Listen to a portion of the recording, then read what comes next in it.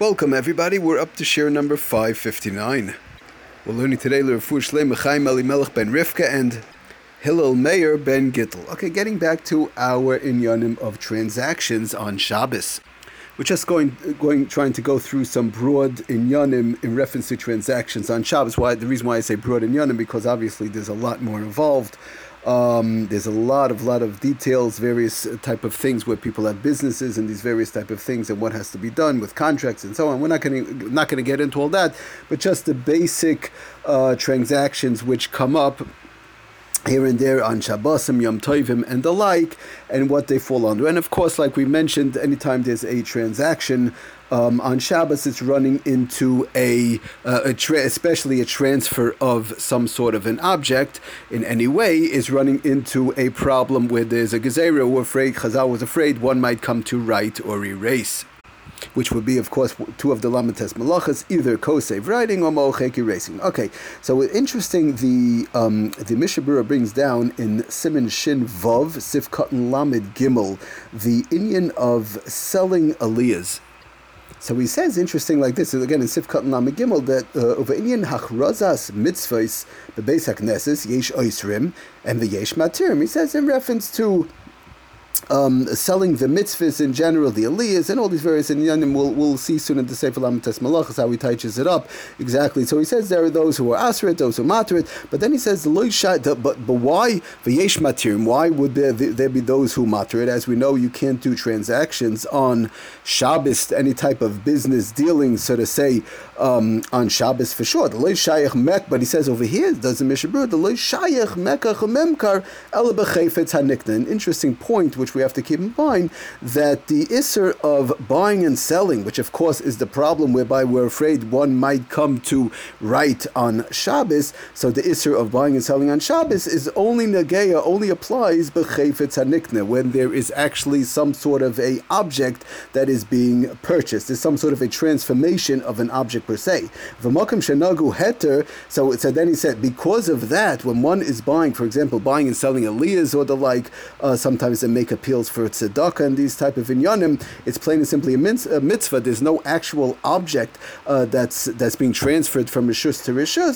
So he says, l'maisa v'makom shenagu heter, the places that do it beheter and limchas b'yadam, one should not be moicha, one should not yell against it. And of course, as we know, the minig by Klal Yisrael in many places that they do buy and sell the aliyahs.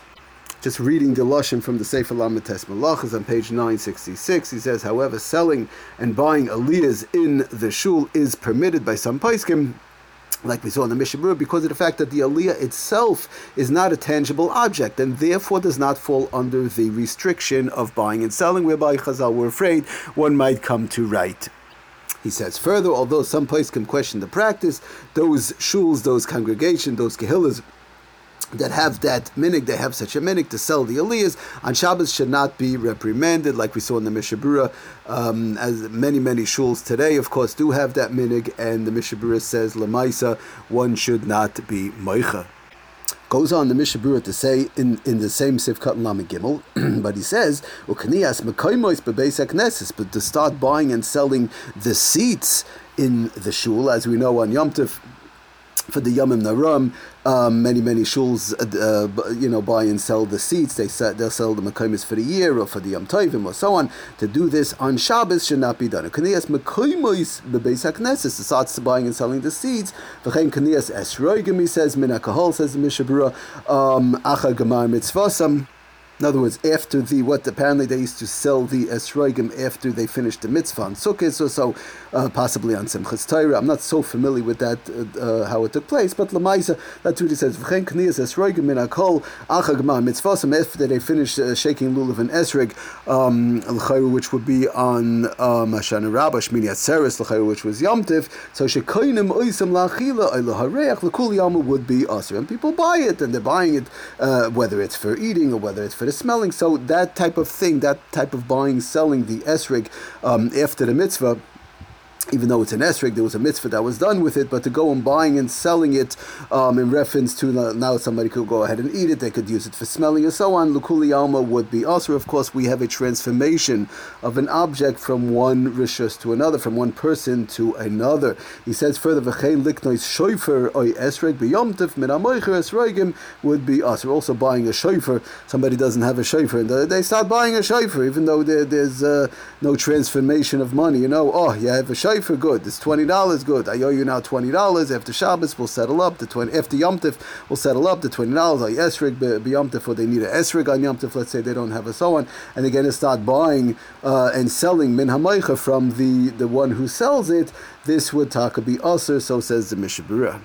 Then he says an important point, doesn't Mishnah Berurah further? He's explaining this whole inyan of transactions on Shabbos. The whole inyan of doing business on Shabbos. Again, we're not talking about somebody over here, mamish, opening up a business. Just simple, somebody's talking to another person and they're cutting a deal, as they say in English, in the business world. Says the Mishnah Berurah further, this whole inyan of doing business on Shabbos, buying and selling, whether one does it with their mouth, in other words, they, like I said, they cut a deal, or of echad b'masiro, they mamish give it over. Here's the esrig, here's the shofar, they mamish give it over. It's with even there's no money involved. They just talk out the price. It'll be done after Shabbos. Will still be aser. Why? We're afraid, Chazal. We're afraid one might come to write on Shabbos or Yom Tov. And he says further, interesting, we said just like we mentioned, we spoke about all the ins and outs of giving a gift on Shabbos. Why would that be us? Like we said, the says the Mishnah Berurah further, because it's similar to buying and selling, even though it's a gift. What's wrong with that? It goes again out of one's person's possession, one's person's rishus, and into another person's rishus, and it's very similar to, that's how buying and selling is done. You go to a store, it goes out of the store owner's rishus into your and you give him money, but even if though there's no money, but the same thing, and it's very similar. We're afraid of Chazal. We're afraid one might come to write on Shabbos. Now, just to go through the Sefer Lamites Malachos in reference, getting back to the seats a minute, he says L'maisa. That's what he says. Purchasing seats for the Yom Noraim, the high holidays, as we know at the Yom Noraim, in the shul would be also to do, of course, on Shabbos, even if no money is exchanged. It's just the action of, like we said, the buying and selling per se, even without the money itself, cutting the deal, as they say, is also to do. Falling into the isurim of buying and selling on Shabbos, and we're afraid one might come to write. Now, as far as making regular appeals, people make a lot of times for certain tzedakah organizations. They'll make an appeal on Shabbos in certain shuls. Certain people go around.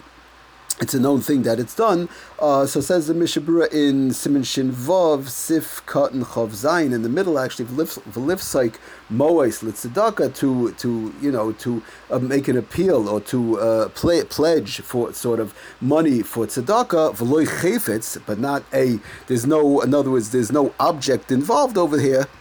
He says actually, no known chayfetz, no object being transferred, that would be mutter afilu lechatchila, that would be mutter afilu lechatchila to do b'Shabbos lekuli alma, because again, it's just simply a mitzvah of pledging tzedakah. Says the Sefer Lamites Malachos, page 967.